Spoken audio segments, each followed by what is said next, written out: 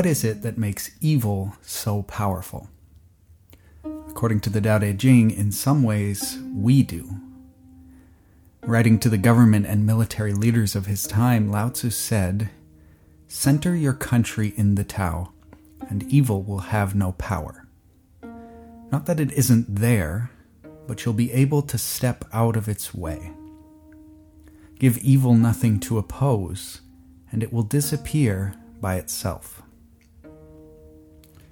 These are idealistic words, to be sure, and to take them literally without careful consideration could be disastrous, especially when it comes to how we define this idea of giving evil nothing to oppose. If it means looking at the brokenness of our world, with its long list of corruption, abuse, dehumanization, and murder, from the small scale of individual relationships to the wide horizon of governments and whole societies, and simply accepting and letting that roll off of our shoulders with an apathetic shrug, well, if it means that, then we are not reading this chapter well. The word translated evil in this version was literally the ghosts, the harmful spirits in ancient Chinese mythology. What if we rethought how we respond to the ghosts in our lives? The ones who wish us harm, or actively criticize us, or try to stain our reputation, or try to prevent us from living to our full potential. Instead of a defensive attitude, what if we tried to proactively maintain our integrity instead of fighting to prove it? Instead of an argumentative attitude, we could stay committed to peacemaking.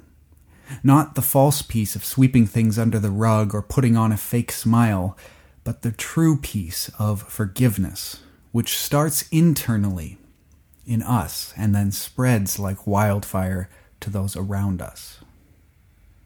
The Tao Te Ching says that the ghosts will still be there, and they might still have power in a sense, but that power won't be able to touch us. We will be able to, quote, step out of the way, as it says.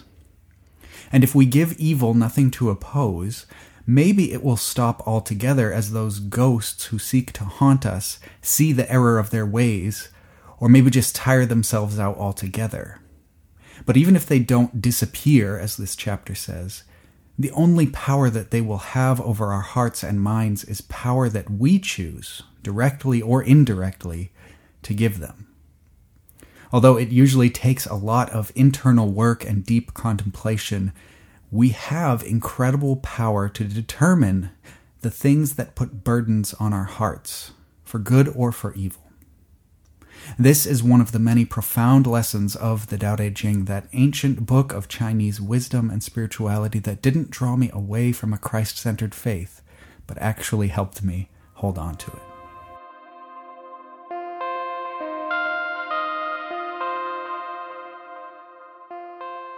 Hi, my name's Corey Farr, and this is episode 46 of A Christian Reads the Tao Te Ching. In this podcast, I work through the Tao Te Ching from beginning to end. It has 81 chapters, and I explain different ways that I've seen this book connecting with my life as a Jesus follower, the ways that it radically transformed my perspective, and the ways in which it does not offer a sort of second religion in any way, but a different perspective on things that often complements very nicely the teachings of Jesus. If you're a first-time listener, the best thing to do is go back and listen to episode 1, which provides an introduction to the series, explains kind of what's going on here, how I discovered the Tao Te Ching, what it is, and sort of the reason for this show. You can also head on over to my blog at coreyfarr.com. There is a series of blog posts that follows the podcast. It's kind of on hiatus right now, but at least the first few dozen, I want to say the first 30 plus episodes are still there. Each one has a post that kind of summarizes the main points of the episode. So you can check that out again at coreyfarr.com. There is a link in the show notes. In today's episode, we'll be looking at chapter 60, which is kind of a weird, funny little chapter with several distinct ideas that are all mashed together in kind of a confusing way. It's got fish frying in the first line, and then a bunch of stuff about ghosts and spirits, and then an exhortation to nonviolence and a nonviolent spirit. And so we'll unpack this chapter in 3 different sections. First, I'll briefly look at this very odd line that compares leading a nation to cooking a fish. And then I'll spend a lot of time on the section that you just heard in the introduction, since I really, really love that. And I'm going to use several different translations and consider how we can use this section to ponder the nature of and the relationship between what we call good and evil. And then in the third section, I'm going to use a very different interpretation of this same part of the chapter that implies the way that we are haunted by our past and what we can do about it, rather than some kind of struggle between good and evil. And so there are a lot of angles to cover, a lot of things to say, so let's go ahead and dive right in by hearing chapter 60 from Stefan Stenud's great translation. Ruling a great country is like cooking a small fish. When the world is ruled according to the way, the ghosts lose their power. The ghosts do not really lose their power, but it is not used to harm people. Not only will their power not harm people, nor will the wise person harm people, since neither of them causes harm, and unified virtue is restored. As I said last week, we're in the middle of a little series of chapters where Lao Tzu really focuses much more intensely on governance and national leadership. A lot of his book, a lot of his lessons, and his words specifically here are directed to the leaders of nations and leaders of armies. Although, as you've seen, there are many principles that we can draw out and learn from, as I tried to show last week. But the first couple lines of this chapter are pretty hard to make much sense of at all. They're very unclear, and although I was happy at least to see that almost every commentator and translator drew out the same idea in their paraphrase or commentary, some of them add an additional line to kind of explain what's going on here. But literally translated, just leaving it as it is, the first line is, ruling the country is like cooking a small fish. And then suddenly Lao Tzu changes topics and starts talking about the nature of evil or ghosts, which we're going to look at after we deal with this weird little line. So first, Stephen Mitchell, along with many other translators, actually inserts a line, as I said, after this one to make the traditionally accepted meaning of it a little bit more clear. He says, governing a large country is like frying a small fish. You spoil it with too much poking. A little bit colorful imagery there, and Ron Hogan does the same thing, although his application is really a lot more vague and not quite so graphic, but he says, being a leader is like cooking a small fish. Get right with Tao, and it's quick and easy. So that's a different angle, and now for even a fun little tidbit, while I was researching this, I found out that President Ronald Reagan actually used this line during his 1988 State of the Union address to the American people. He also added some context, though, and this helps explain his interpretation. He said, govern a great nation as you would cook a small fish. Do not overdo it. And it's surprising that of all the lines of the Tao Te Ching that are so great and powerful, Reagan chose this one, which to me is one of the strangest. But then again, I really doubt that he was an avid reader of the Tao Te Ching. I'm sure this was proposed to him by one of his scriptwriters or something he came across in any number of ways, but I don't think he was reading the Tao Te Ching actively. Of all the different translations that I read, though, and again, I usually use at least, I think it's 16 translations when I prep for these episodes, I did find that Oliver Benjamin is probably the clearest in this section. He says, a sage governs a large group in the same way that he would cook a delicate fish. That is to say, he meddles as little as possible. And then he goes on and explains this in quite a bit more detail in his commentary. He writes, Chapter 60 is one of the most prized and highly quoted chapters of the Tao Te Ching, which, side note, that's kind of surprising to me, but he says largely because of the potency and humor in its allusion about the fish. Experienced cooks don't poke at their food too much while they're frying or grilling because it will fall apart and the delicate juices and flavors will be lost to the fire.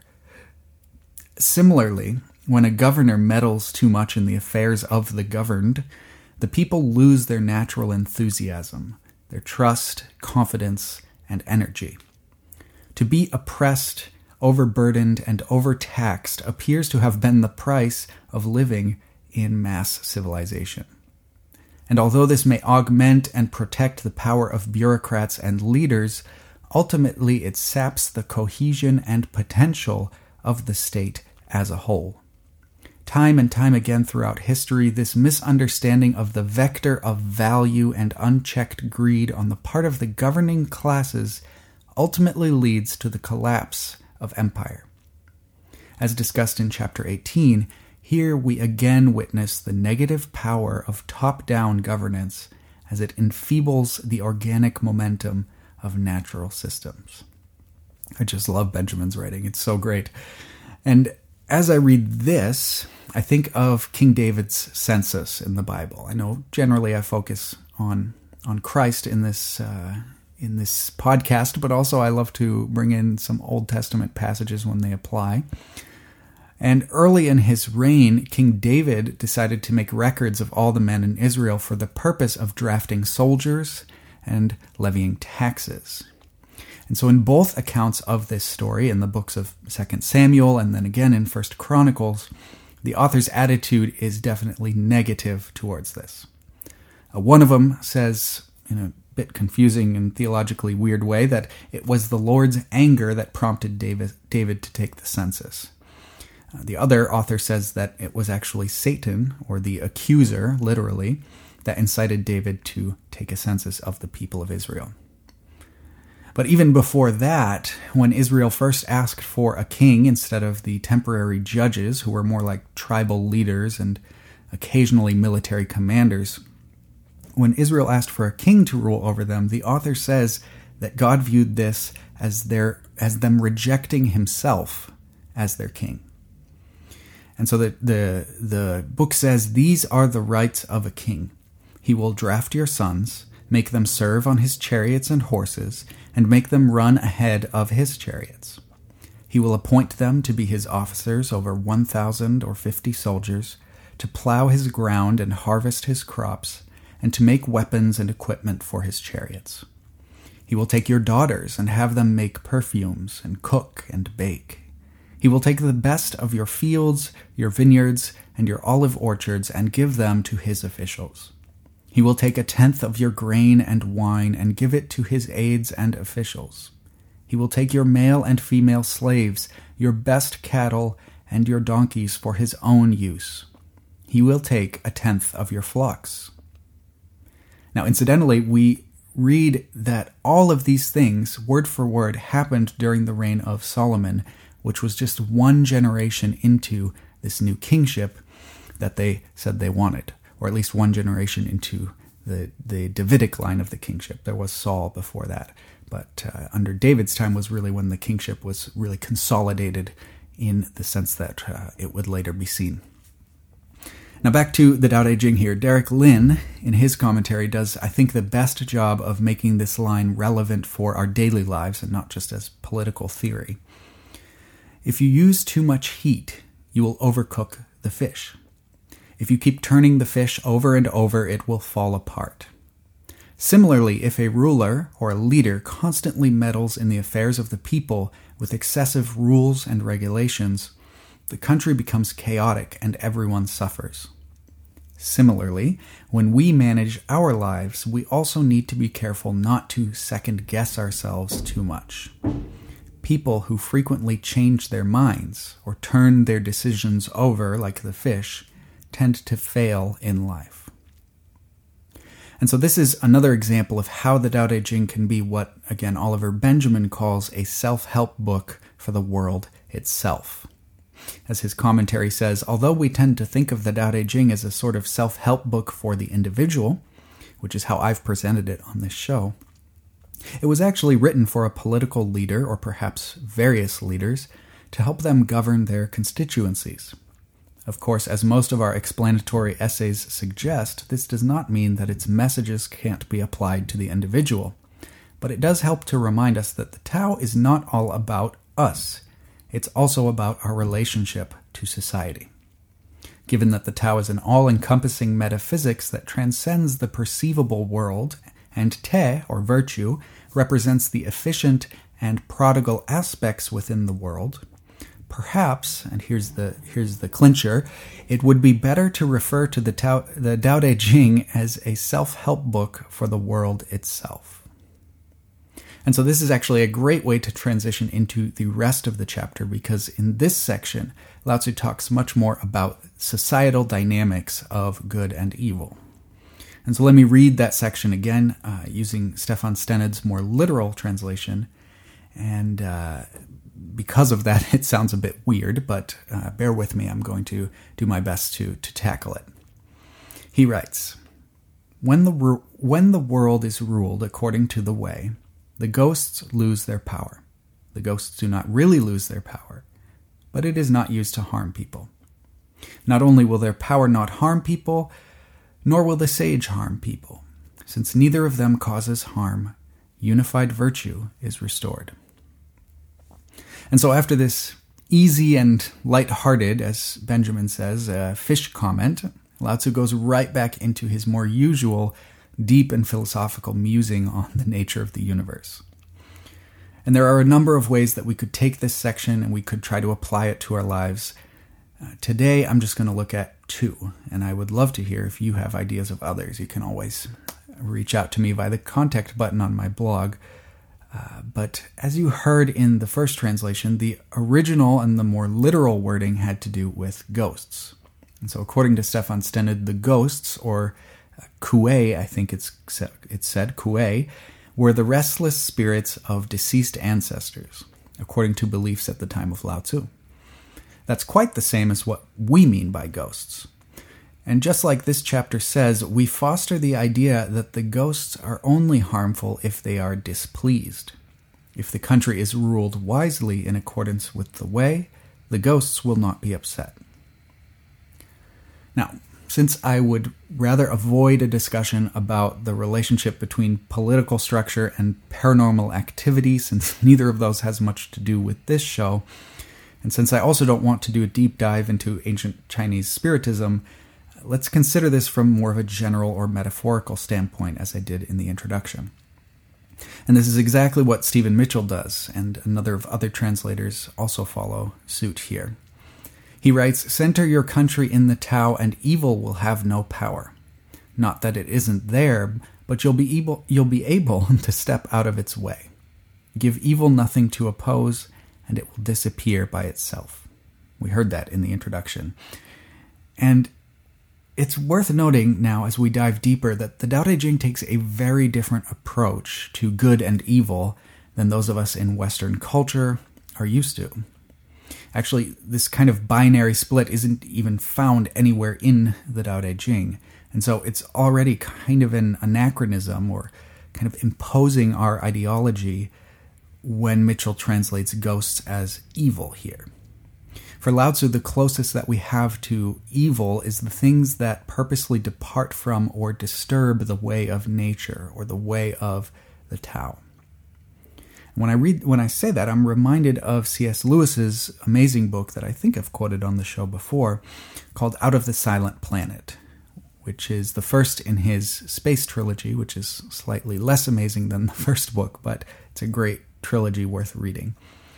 But in the first book, a group of 3 humans journey to the planet Mars, and they encounter a planet and several sentient alien species which are unlike any science fiction that I've ever heard or read or seen.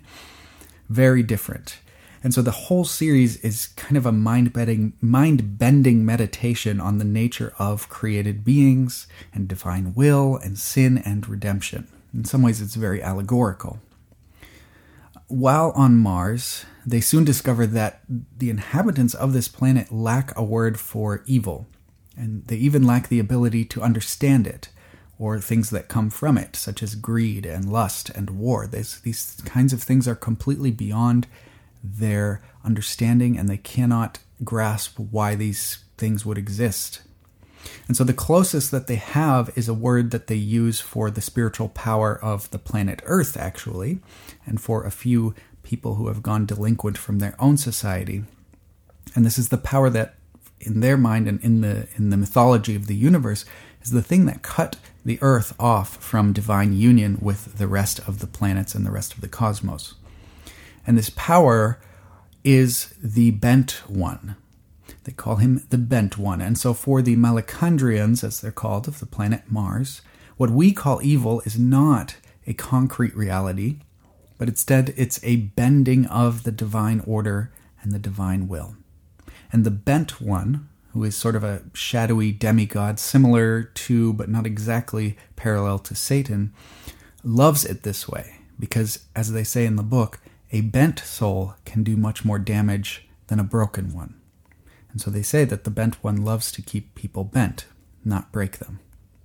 Now that could deserve an episode on its own. But coming back to the Tao Te Ching, this book does not have anywhere even close to such a developed metaphysics and philosophy as we see in Lewis's work. And the Tao Te Ching has almost no meta-narrative whatsoever, which, as I've said before, is one reason why I find it so adaptable to different worldviews, because there's not an overarching narrative. But that doesn't mean that it has nothing to say on this subject. According to Chapter 60 and a number of other parts of this book, evil is not a force to be resisted.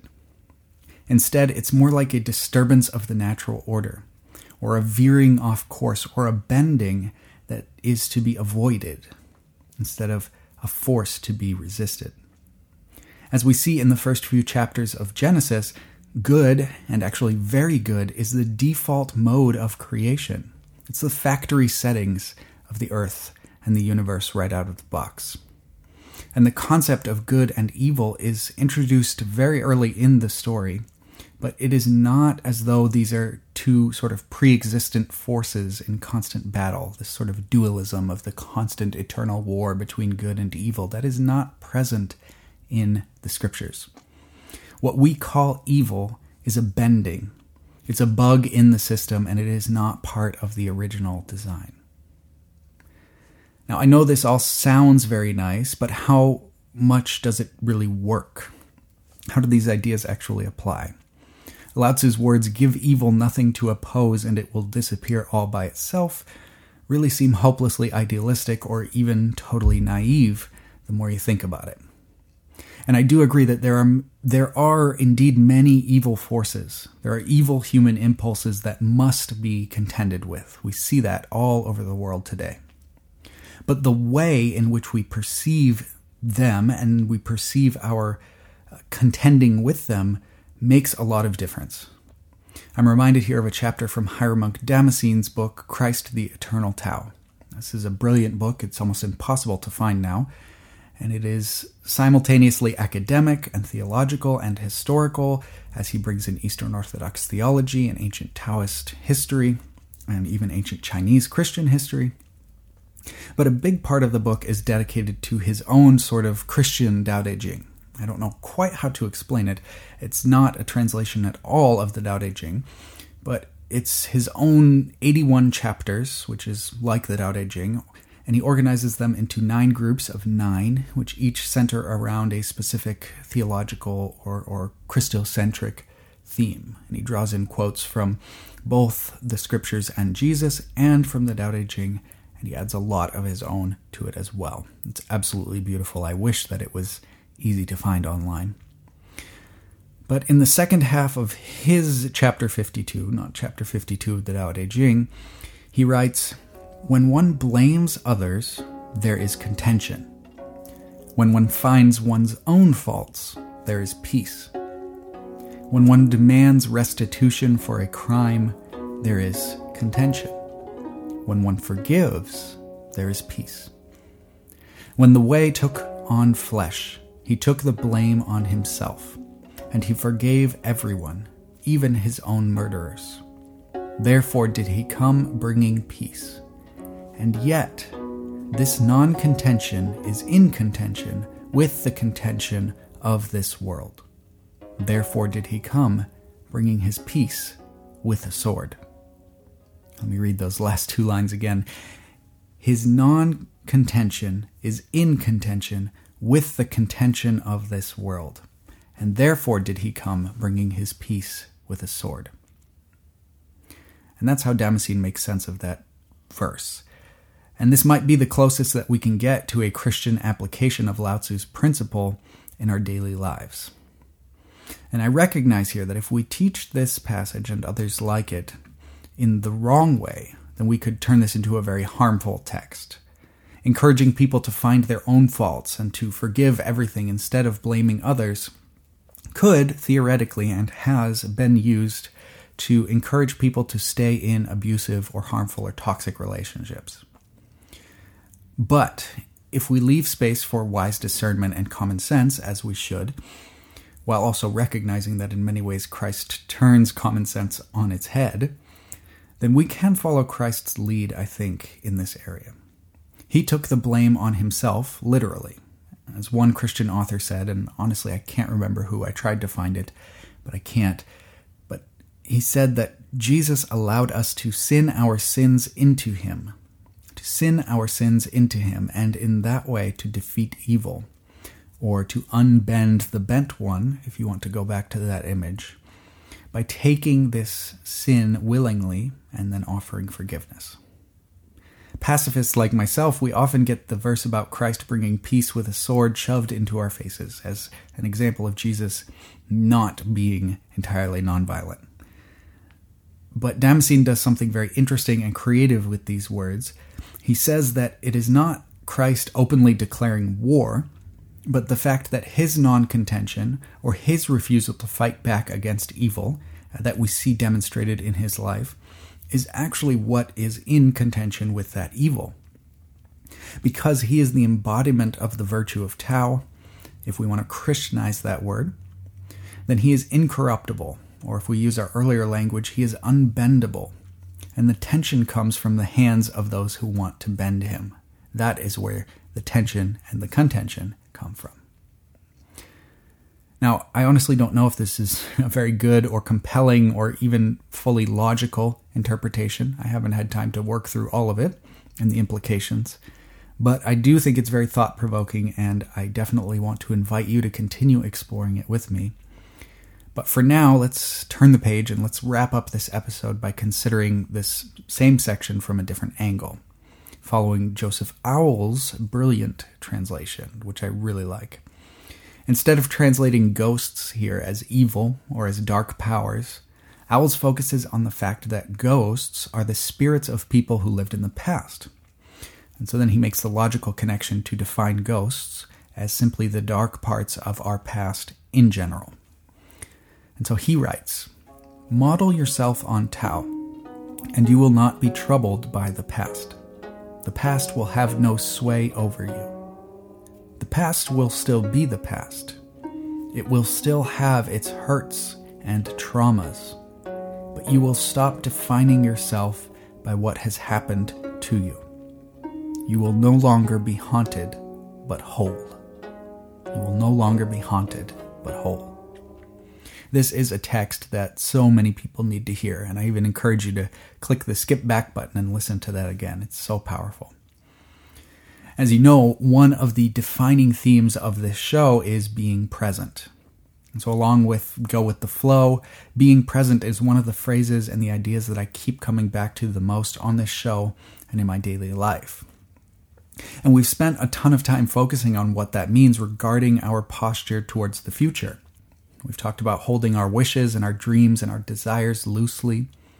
We've talked about not allowing anxiety over the unknown to consume us, and so on. But we haven't spent as much time on what being present looks like with regards to our posture towards the past. But I cannot think of a better way of summing up what that should look like than Joseph Owl's translation. You cannot change the past, and nor can you erase the pain or undo the trauma. But as you draw closer to the model of Tao, the virtue of Te, the image of Christ, or the image of God within you, the model that you were truly created to live in, then as he says, you will no longer be haunted, but whole. When I think about this topic, one story in particular comes to mind. I know someone who was deeply, deeply hurt by their father when they were young, in a way that I believe has deeply affected the entire course of their life. The dad in question was very unstable, he was unpredictable, he was verbally abusive to everyone and physically abusive to the mother. So it wasn't really out of character when he said some very hurtful comments to this person one day. But for whatever reason, this person decided that enough was enough, and he stopped going to visit his dad on weekends. His parents were divorced, and there was a visitation schedule, but he cut off all contact with his dad, and he started refusing to refer to him by anything other than his first name on the rare occasions that he would talk about him at all. When his siblings said the word dad, either talking about stories or just in general, he would emphatically tell them, "That man is not my father." And to this day, nearly 20 years later, he has not said a word to his father. And he's completely ignored and even gotten angry when the dad asks the other siblings to tell his son to reach out to him. And he really hasn't spoken to him at all, except for two times, and both of which were when the dad found out where he worked or where he would be, and then he showed up trying in some way to surprise him, I think, and to make some kind of connection. But it was a terrible idea because he was absolutely furious when this happened. And one time, I'm not joking, he actually told his dad that if he didn't leave from where he was working at the time as a cashier, he told him at work, he said, "If you don't leave right now, I'm going to punch you in the face." Now, I don't blame this individual for cutting off those ties. The father, as I said, was unstable, he was incredibly toxic, and I do think he made the right decision in many ways to separate himself from that relationship. And sometimes we have to do that to protect ourselves, especially in the immediate present. But the deep-seated and spiritually poisonous grudge that he has held on to up to this very day has clearly taken its toll on his life. He lives with so much anger in his heart towards this man he refuses to call his father, and I think it's safe to say that even though he won't admit it, he is seriously haunted by his past. I believe that on some level he has also internalized some of his father's demeaning words, because to this day he has an extremely low sense of self-worth, and he has sadly resigned himself to the fact that he's never going to amount to anything despite all of the potential that those around him see in him. He has even said often that he hates himself, and he doesn't see the point. Now, I don't want to go too far. I don't want to embarrass this person, although I doubt they'll ever listen to this. But I want to acknowledge clearly that they are an incredibly smart and funny and loving person. And as I said, they have so much potential that they're either ignoring or denying or straight up running away from. And so I can't help but believe that it has a lot to do with this internalized rage and unforgiveness. Now, I don't know what it would look like for this person to model himself on Tao. But an easy starting point would be learning to acknowledge and accept his past, and to offer forgiveness, at least within his own heart, if not verbally and directly, to his father. I believe that it would bring such healing to his heart, but he has refused to do this, repeating over and over again that the father is guilty and deserves no forgiveness, without realizing that forgiveness does not have to mean total reconciliation. It doesn't have to mean that the wrongs weren't wrong, but that forgiveness is a healing balm for the heart and the soul of the person doing the forgiving. Again, Joseph Owls says, "Model yourself on Tao and you will not be troubled by the past. The past will have no sway over you. The past will still be the past. It will still have its hurts and its traumas, but you will stop defining yourself by what has happened to you. You will no longer be haunted, but whole." And again, Hierapolis Damascene's Ennead number 52 says, "When one blames others, there is contention. When one finds one's own faults, there is peace. When one demands restitution for a crime, there is contention. When one forgives, there is peace." I wish so much that this person could learn to forgive, not for the Father's sake, but for themselves. Forgiveness is central to Christian faith, but it is also, in a sense, central to the Tao Te Ching. Even though Lao Tzu rarely uses the word forgiveness, the concept is actually embedded within the very principles of Taoism. After all, forgiveness is a necessary consequence if we seriously follow the Tao Te Ching's teachings of learning to be present, to accept others and to accept reality as it is, and to even accept the past and our past as it is, and to be relentlessly committed to becoming a non-anxious presence of patience and peace. Forgiveness has to be part of that. So let's look at ourselves. I believe that all of us have some form of trauma from various events or relationships in our past. We all have some trauma. And I hope that all of us are able to search them out if they aren't already obvious to us, and to pursue the practice of forgiveness and letting go. I challenge you today to examine yourselves and to find those shadowy places in your heart and to commit to doing the work to deal with them in the most Christ-like and the most Taoist way possible. So I pray and I hope and I encourage you to go forth in grace and peace.